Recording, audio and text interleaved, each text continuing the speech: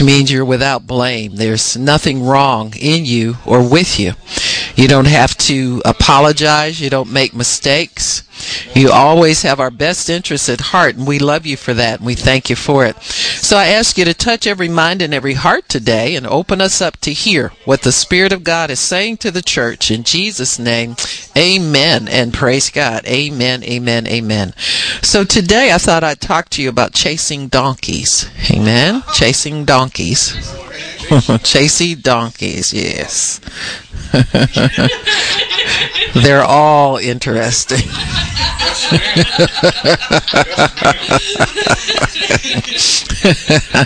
Praise God. That term, the meaning will unfold to you as we go through the scripture. But if you turn to 1 Samuel chapter 9, praise the Lord. Yeah. Daryl, no, you know better than, don't you? I can out-preach screaming babies. Everything. So anyway, all right. So in 1 Samuel chapter 9, we'll see where that term originates.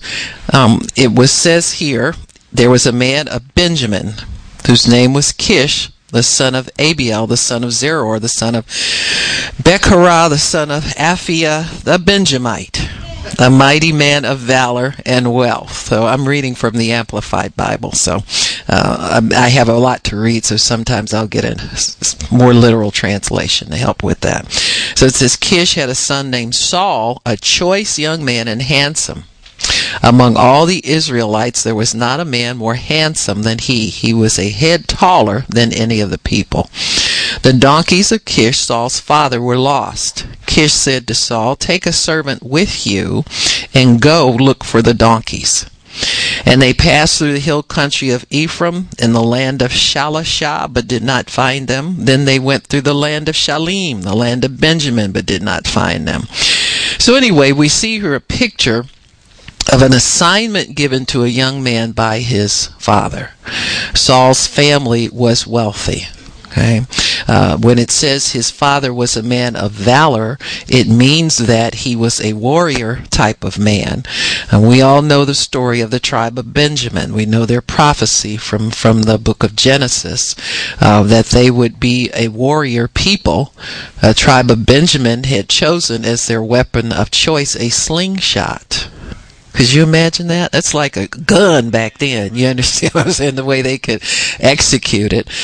They practiced for hours how to execute the slingshot. They were good warriors in the area of surprise attacks against their enemies. And this was their gift. This was their skill. They developed this from a gift to a skill. There's a difference, folks. God gives everybody gifts, but it's the training and development of them that makes the difference, whether it comes as a skill or not, and whether your gift makes room for you. How you develop your gift is what really makes room for you. And so we have here a family that has developed a great deal of wealth based on their skill as warriors, based on their skill in developing the land that was allotted to them by God. So it's up to us what we do with what we're given. And so Saul comes from a family that is a wealthy family. So Saul is living a pretty much basic life. It's a life of privilege, but it's not really what you would call a charmed life, because he does have responsibilities to do. We're not sure why the dad sends him on this errand, but we believe God is in it. I think God is in all families, all of the families that were called of God in the nation of Israel. They worshiped God, and so God's sovereign hand was a part of everyday life with these individuals.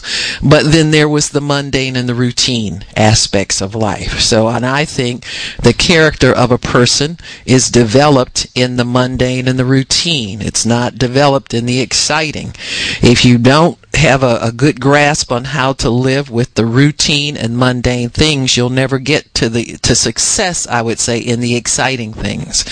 You'll have to do something illegal, immoral, or stupid in order to get excitement in your life if you don't know how to handle the routine aspects of it. But they were a tribe called by God. Whenever you are called by God, God's unseen hand is at work. I don't care how boring, dull, and routine your life is going to get. And so it's just that way. So in verse 4, we see all the different places that they went to looking for these donkeys. Donkeys are kind of hard to pin down because they're stubborn and elusive. And so sometimes our lives are that way. You know, there's tedium, there's boredom, there's stubbornness, elusiveness. You know, sometimes you're working hard to get ahead in your finances, and you find out your ends don't meet. They don't even get close and wave at each other. And so here we are going back through the routine of doing the basic things that we know to do, and it's not getting anywhere. Plus, these donkeys, every time they get to a place and think they're going to find them there, they find the donkeys moved. And so we'll find that sometimes in life. Sometimes you're trying to pin certain things down. And they get up and move on you. You know, I know there are people, young people especially, you know, they're waiting for that person to connect with so that they can, what they call, begin life. And, you know, married people are trying to flag them down all the time, you know. Hey! You know, all kind of signals, you know. Yeah, trying to warn them that it's going to be routine, boring, and average when you cross that threshold. You immediately step into, I said, I told you it's going to look like me and all other married people sitting up around here. But anyway, but that's life. Amen. That's part of life. Chasing donkeys really refers to living what we believe is a routine, kind of boring, average life while you're waiting for something great to happen. Keeping up with a daily routine ad nauseum. That means that, you know, until you just get tired of it and just have to tell yourself it's worth it. You're working towards something, going on and on with that. Chasing donkeys means that you're not sure if you're really significant. Sometimes it dawns on you, what have I done with my life? Where am I going with this? And so there's a time of reflection in that. Talks about doing our duty, what we're commanded to do, what we're expected to do, meeting the expectations of other people. This type of life is almost void of excitement and expression. It's almost robotic for some people, you know, the same routine over and over every day. The only reason your routine changes sometimes is it's a different semester, a different school year. It kind of revolves around what your children are doing after you're married. And so these are things that it's the tedium, the everydayness of life that we're talking about when in this concept. Every now and then something exciting may occur. You know, you'll get news of something that's going on, or something different is happening at your job. Any of those things may break the mental effect of this type of lifestyle on you. But for the most part, it's just developing you in a stable kind of life routine, I think. Words like dependable, stable, trustworthy come to mind when we talk about this concept. A person may begin to doubt their significance when these things happen. You go from job, you go from job to family to sleep to job to family to sleep to job to family to sleep. And so nothing really changes very much. In the life of a believer, we can usually go to God when we find ourselves kind of getting that lethargy on us, or getting that grumpiness on the inside, and we can put ourselves in check. You know, the Bible tells you to examine yourself, to see if you're in the faith, see if you're holding on to God, see if you're being encouraged, you're being a self-encourager, etc., etc. There's a lot of help for the believer to make it through these routine situations.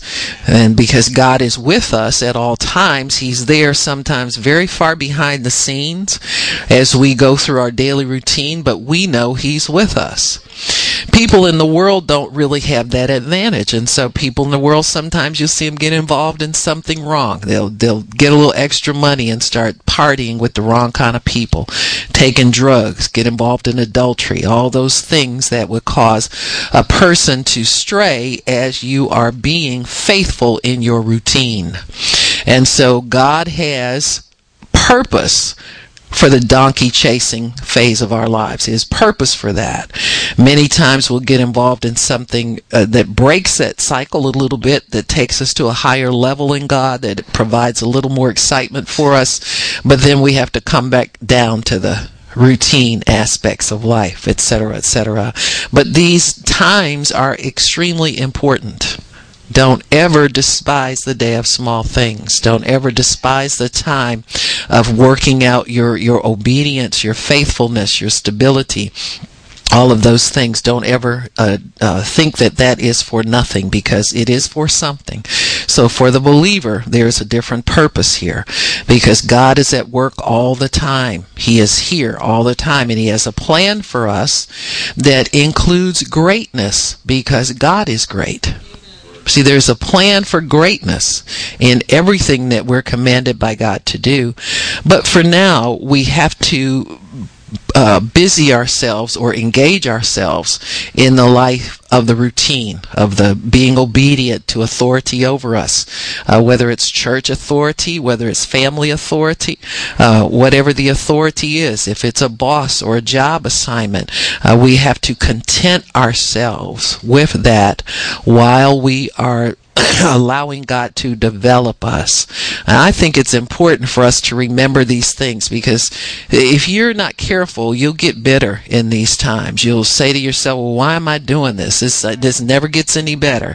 Is it ever going to happen? That, so forth and so on. And so we have to understand that there's an unseen God with an unseen purpose for us in these times. And faith is what is going to take you to the next level in this. You have to have confidence in God that this is not for naught. When He saved you with a purpose in mind. And sometimes we diminish the importance of our purpose.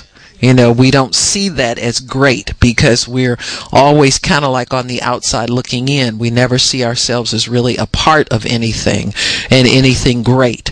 And so the more you can keep your routine of chasing the donkeys, the more you can see the real purpose and see yourself as a part of something greater than what you seem to be involved in right now. So Saul chases these donkeys from one place to another.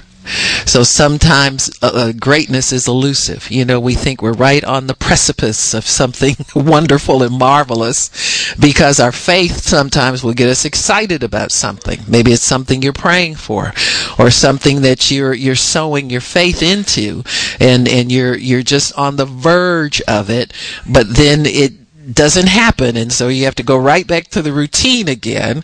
And so it's the same thing Saul experienced here in verse 4. He's chasing them from one town to the next. Verse 5 said, when they came to the land of Zuph, Saul finally said to his servant, I'm not doing this more. Make sure you skip verse 5, okay? Make sure you skip verse 5. Because when you think about it, Saul's gone probably as far as he's ever gone in his life, being obedient to his dad. The dad tells him, take along with you a servant. That means somebody who is under his dad's authority, but on a stricter level. So you got to understand this. On the road to greatness, God will couple you with somebody who has greater discipline than you. Greater understanding than you, greater ability to withstand the challenges than you. See, when you're coupled with somebody who's strong or somebody who's greater, you should consider that a privilege, because God sees something very, very valuable in you, and He doesn't want to see it go to waste. He doesn't want to see it slip. And so many times amen. Amen. See, many times we'll look at leadership, people, as being mean. They don't like me. That people are always in their soul with things. You know, you have to get over in the realm of the spirit and in the word with these situations and look at the great ones, because everybody wants to. There's somebody in you that at least wants to have a little bit of greatness. You understand what I'm saying? You want to do great things. You know that God is a great God. You know that there's great potential in us. Because if nothing else, because of the message that we carry. Man, that's right. So you know that there's potential. Somebody's eternal fate hangs in the balance, and you're the answer. But God can't send us everywhere if we don't chase the donkeys and find them. Be faithful chasing the donkeys. You got me?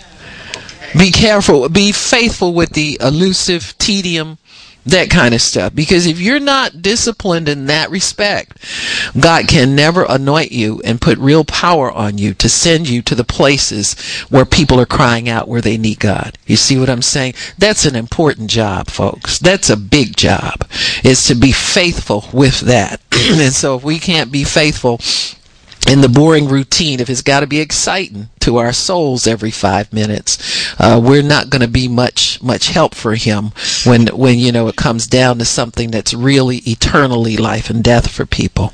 And so here we see in verse 5, when they came to the land of Zuph, I guess Saul said, now listen, I've been walking from this town to that town to that town to that town, and I've had enough. Okay?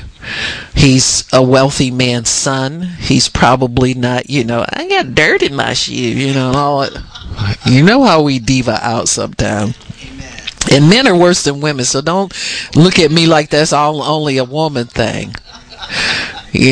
My late husband, we were married almost 30 years, and listen, that was a high maintenance brother. I'm telling y'all. Talk about diva. I got most of my stuff from him.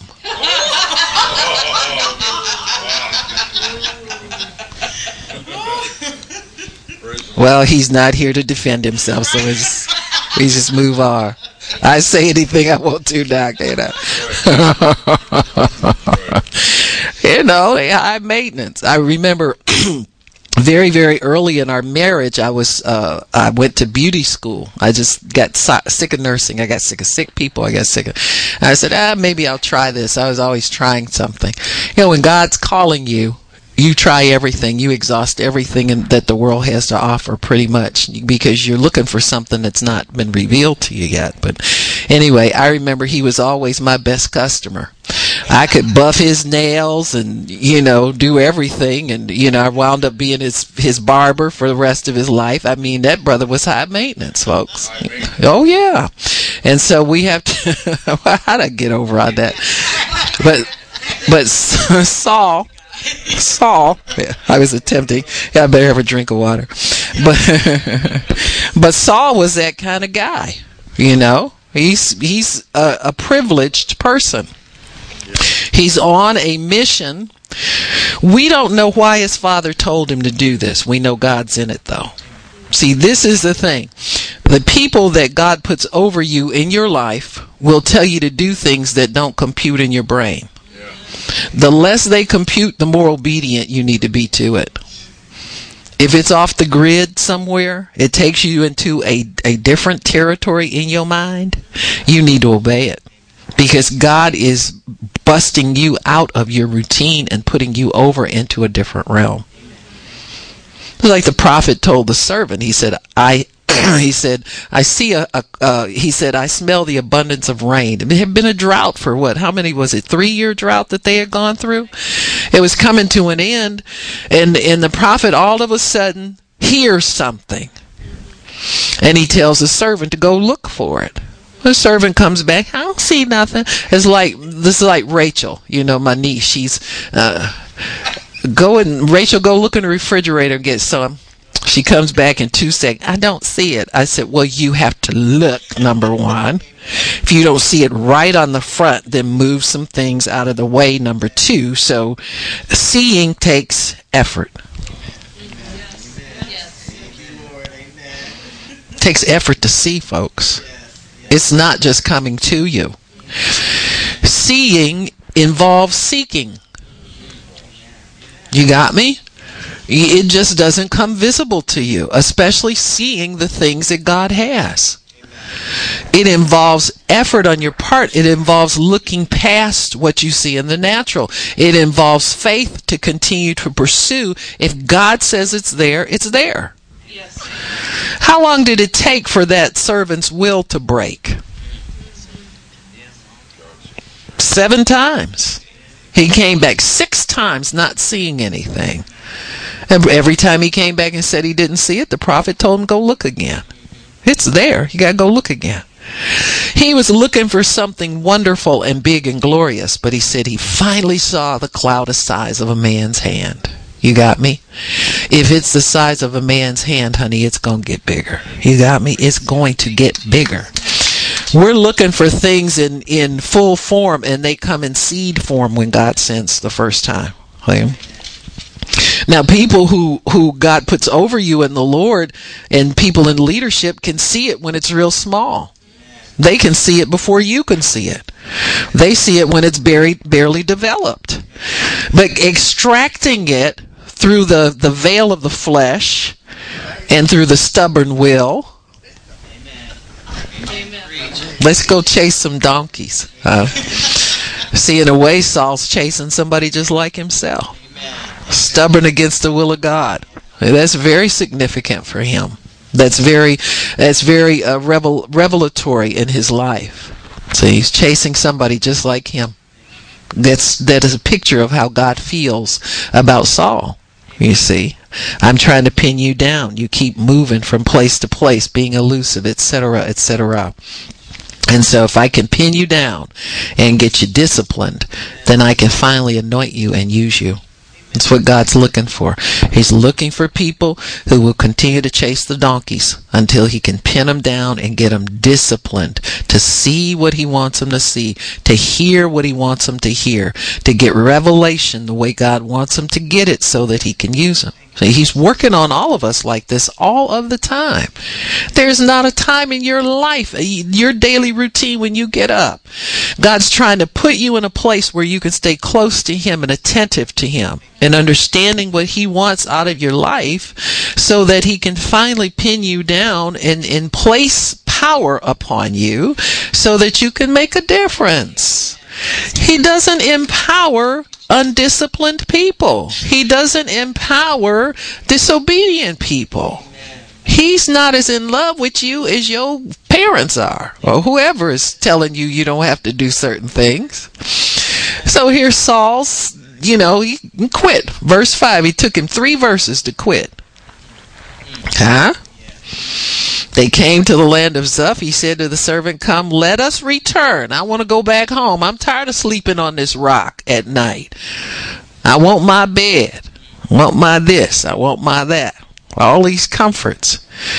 We get tested more in the area of comfort than we do anything. We do. We're tested in that area. Sometimes you think you've passed the test and you come to a point in your life, you get tested again, you flunk. Amen. Miserably. I remember back in the early days, we gotten old enough in the ministry now where me, Chuck, and Pastor Shirley and some more old timers will sit around and talk about that. Remember back in the day when we do so and so? I heard Shirley talking to Clydell yesterday. Miss Clydell, you remember we used to stay up all night, me and Chuck, we'd be nodding off and you still be walking around talking to everybody. Somebody's wound up and somebody laying down. Well, as long as we've been on the road, we have people now who go back to square one. They don't like the hotel, and this ain't nice, and that ain't all this kind of nonsense. See, you get in these tests, and you think you passed them years ago, and you flunk miserably, and God shows you in a way that you don't want to see. That's why things haven't moved along for you like that. You think that ain't important, honey? It's very important to God. You ask these people who go to foreign nations and pray and preach to millions of people, they could care less where they stay. The day they start caring is the day they lose it, and they know it. So if you want to hold on to it, you better not care about things like comfort. You got me? And so it's just true. I was telling the Dillards, I remember when we used to I said, remember we used to go dorm style, and Tony and Howard were roommates, and oh boy, you could, this is a bunch of stories about that. But those were fun days. Those were the days you didn't care how you went. You just had to go to that meeting so you could learn more about God, so you could be effective for God. You got to keep that up. Those are the days of chasing the donkeys, and we still got to do that.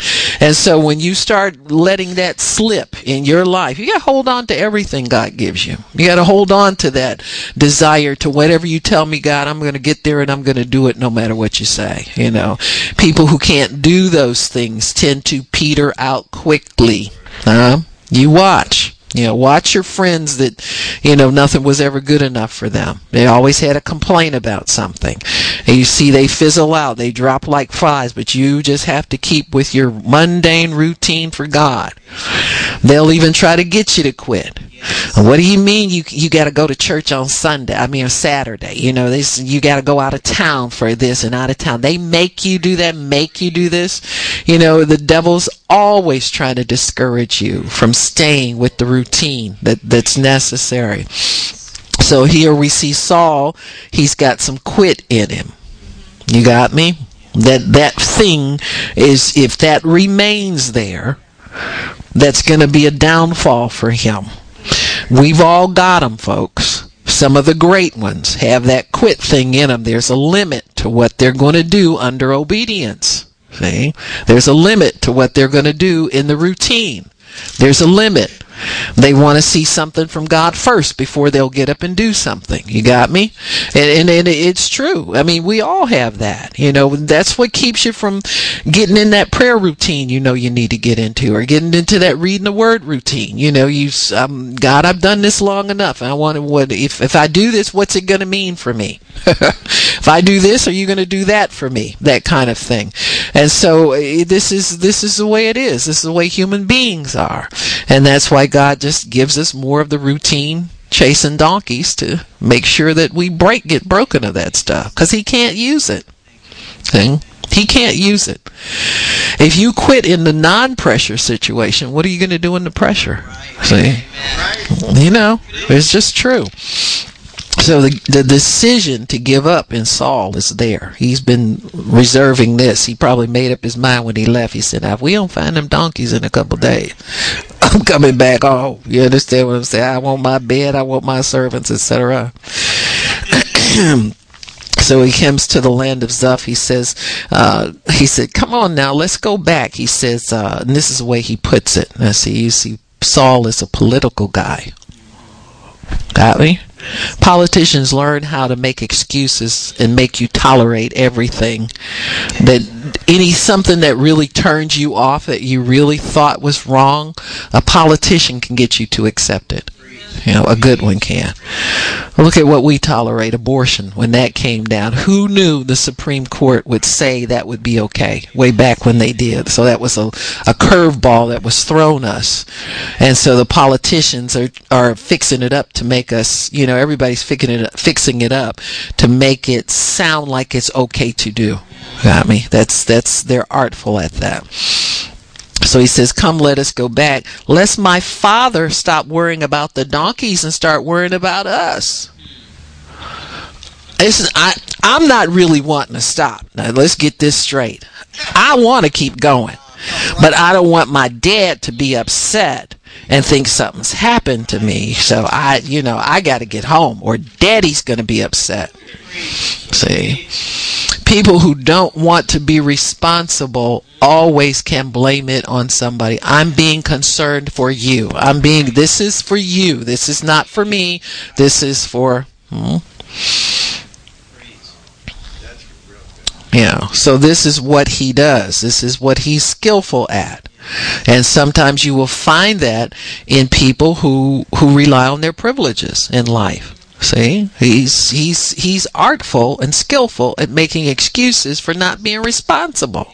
He doesn't want the responsibility of finding some lost donkeys and bringing them home. He cares less if they may not be able to find food, or might have fallen sick or ill or something like that. He could care less about the condition of those donkeys. It's just he wants to go home. He's turning back. The Bible says that if you set your hand to the plow and you look back, God says, my soul has no delight in you. You got me? And so when we're hired by God to do something, I don't care if it's routine and boring. You got me? You keep going with that. You do it as long as God says to do it. Oftentimes when this happens with people, I would say church people in our day and age, when they get bored and they get tired, they start looking for prophetic meetings to come to. See, this is when you get the prophecy that says, this is your season for change. This is, you're in transition. We like to hear that. You're in a shifting. God's shifting some things. And we want to hear it's going to change. Right. Then God wants to tell us to stick with the routine. Huh? We get excited about them kind of words. Oh, it's shifting now. I can feel a shifting in the spirit. I can feel a shifting here. Everything's shifting. But you better go home and find them donkeys. I'm going to tell you that much, because they're still out there somewhere. And they're your responsibility. Sometimes people want to get out from under authority in their church. And they want a shift to happen so they can get out on their own or do something. You know what I'm saying? People have ideas all the time. Amen. I've never seen so many apostles and prophets in my life. I remember back in the day when we started, you didn't tell anybody you were a prophet. You just went somewhere and sat in a church and hoped they didn't see you were anointed. You got me? And hope God didn't give you something to say to anybody, lest the cat be out of the bag. But now everybody's assuming a title. You got me? Instead of doing the work. Chasing donkeys might be praying for people in your family to get saved. You're sick of them. You're sick of them being heathen. So now you want to drop that and go on to something that's more fun. It might be making sure that you pray for all the collateral damage in your life. People that we've divorced and walked off. I've never seen so much collateral damage among God's people. Now, them souls need to be gathered up and prayed for. My goodness. There's a lot that we drop trying to get away from the routine in Christ. And the routine is really what pleases God. It pleases him to see that we care about everything that we're assigned to, that we'll follow. That's faithfulness. He's faithful. He wants us to be faithful. We're supposed to be just like he is in the world. And so this business of, looking for a prophecy so you can say you're shifting and transitioning and all this kind of stuff, stop looking for that. Stop looking for that. People are bored, go up and get something like that and run back to their seat real excited. Sometimes it's God, sometimes it's, just not. Sometimes you just need to stay where you are and believe God for whatever he's put in your heart. He's working on it. He works all the time.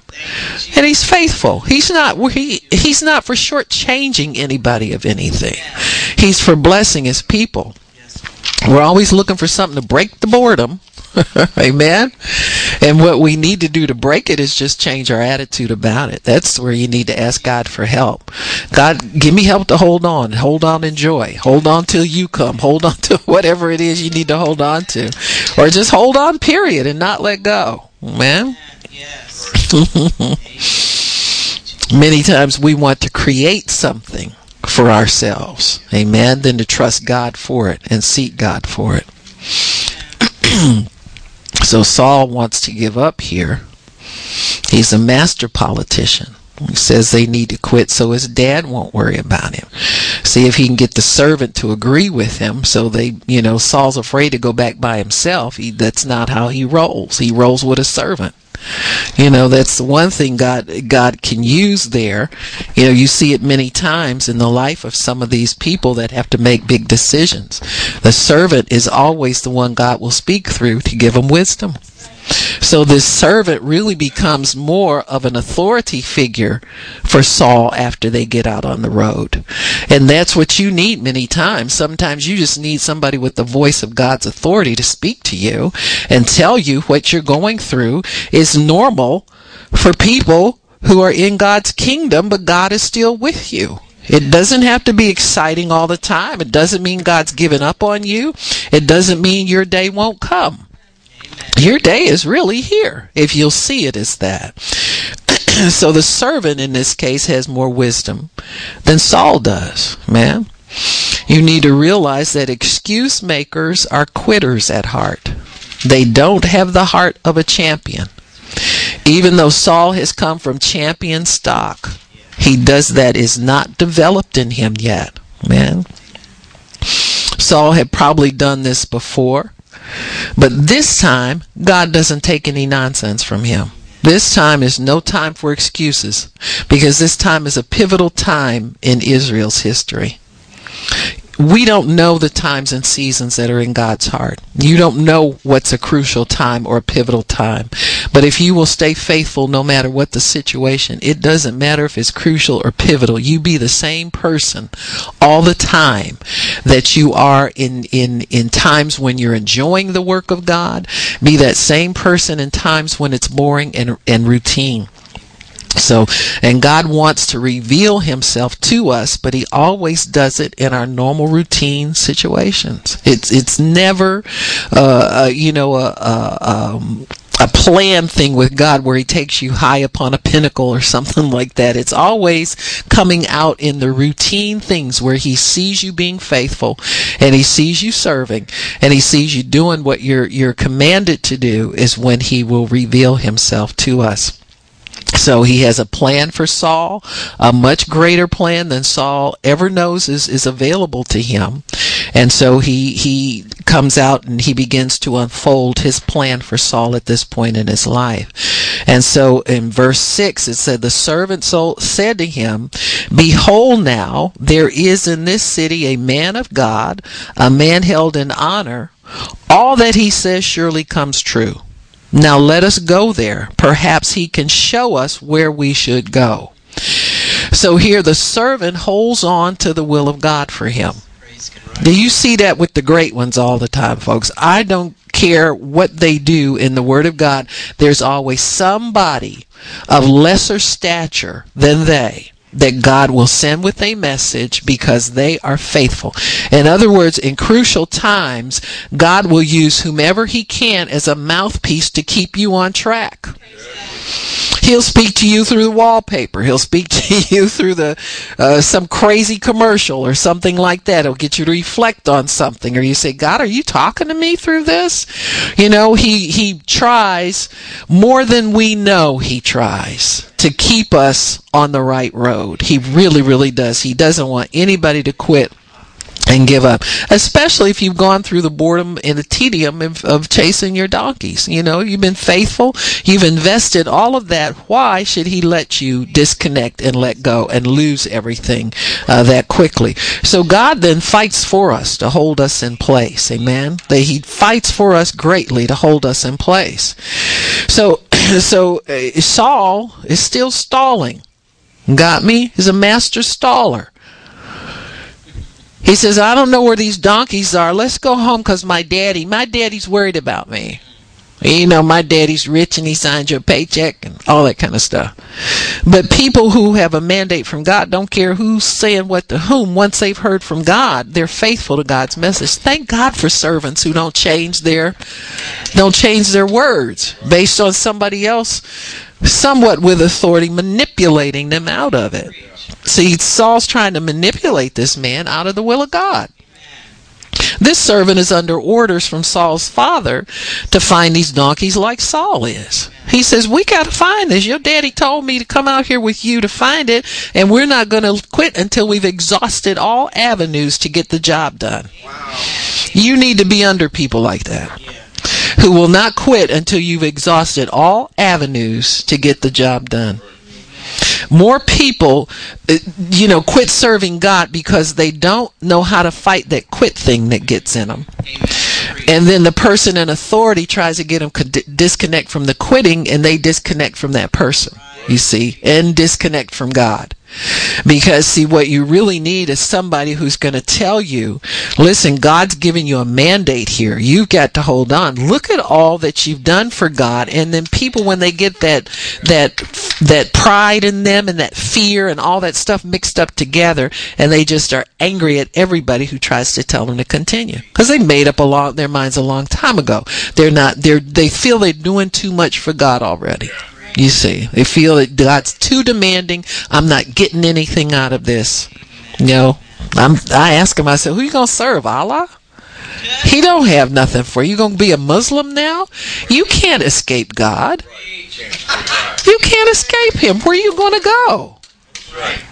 So you might as well get on back and find out how to get a word to find the next place where you're supposed to be and move on. So the servant then becomes the voice of God for him, becomes the conscience of God. People who know how to follow orders and just have a mandate from God, those are the best people to be around. Trust me. Because they're never going to quit. They're going to keep digging. They're going to keep pulling. They're going to keep... I've noticed that people who don't have that in them, if they have a quit point, eventually they leave my life. You got me? They do. God just, and some of them, you know, you try to hold on to them. You know, I've had people that worked with us in the conferences for years, ministers, and, oh yeah, well, you know, what are we doing this time? You know, as long as it's wonderful for them, they want to be involved, but something happens in their life and they feel that they don't want to do this anymore, and you can't find them. Well, you got to let them go, you know, because God does not want weakness built into something that he's working on. And so these people get weak. They don't want to do it anymore. They want to follow God. They like the world now. All this kind of stuff. You have to let them go on their way and make room for strength in your life. Just make room for somebody to come in with a kick butt attitude that we're going to get this out of the way and we're going to move on. We're going to be stable in it and we're going to be strong in it. And so the servant then takes control of this hunt. Before, he's just been there serving Saul, because that's how Saul rolls. Now, he don't go nowhere. It's funny.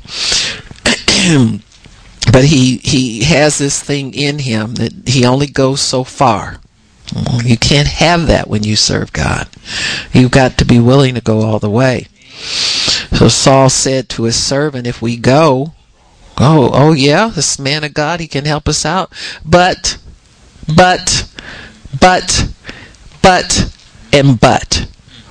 People who have quit in them will give you many, many buts. This is where they're like the donkey. You know, donkeys buck everything. They kick everything. If they get tired of you, they'll just kick you right out of the way. And so Saul, he said, if we go, what shall we bring the man? The bread in our sacks is gone, and there is no gift for the man of God. What have we? Now, come on, Saul. Your daddy's rich. You tell me you got nothing to offer the man of God? Huh? He got something. He just don't want to give it up. But the servant. Servant always has an answer. Servant of God is always resourceful. The servant said, I have here 1/4 of a shekel of silver. I will give that to the man of God to tell us our way. In other words, Saul, you don't want to contribute to this? You don't want to give anything in the offering yourself? God's given me money. I'll give it for you. I'll give it instead of you. See, there are people who will continue to give and sow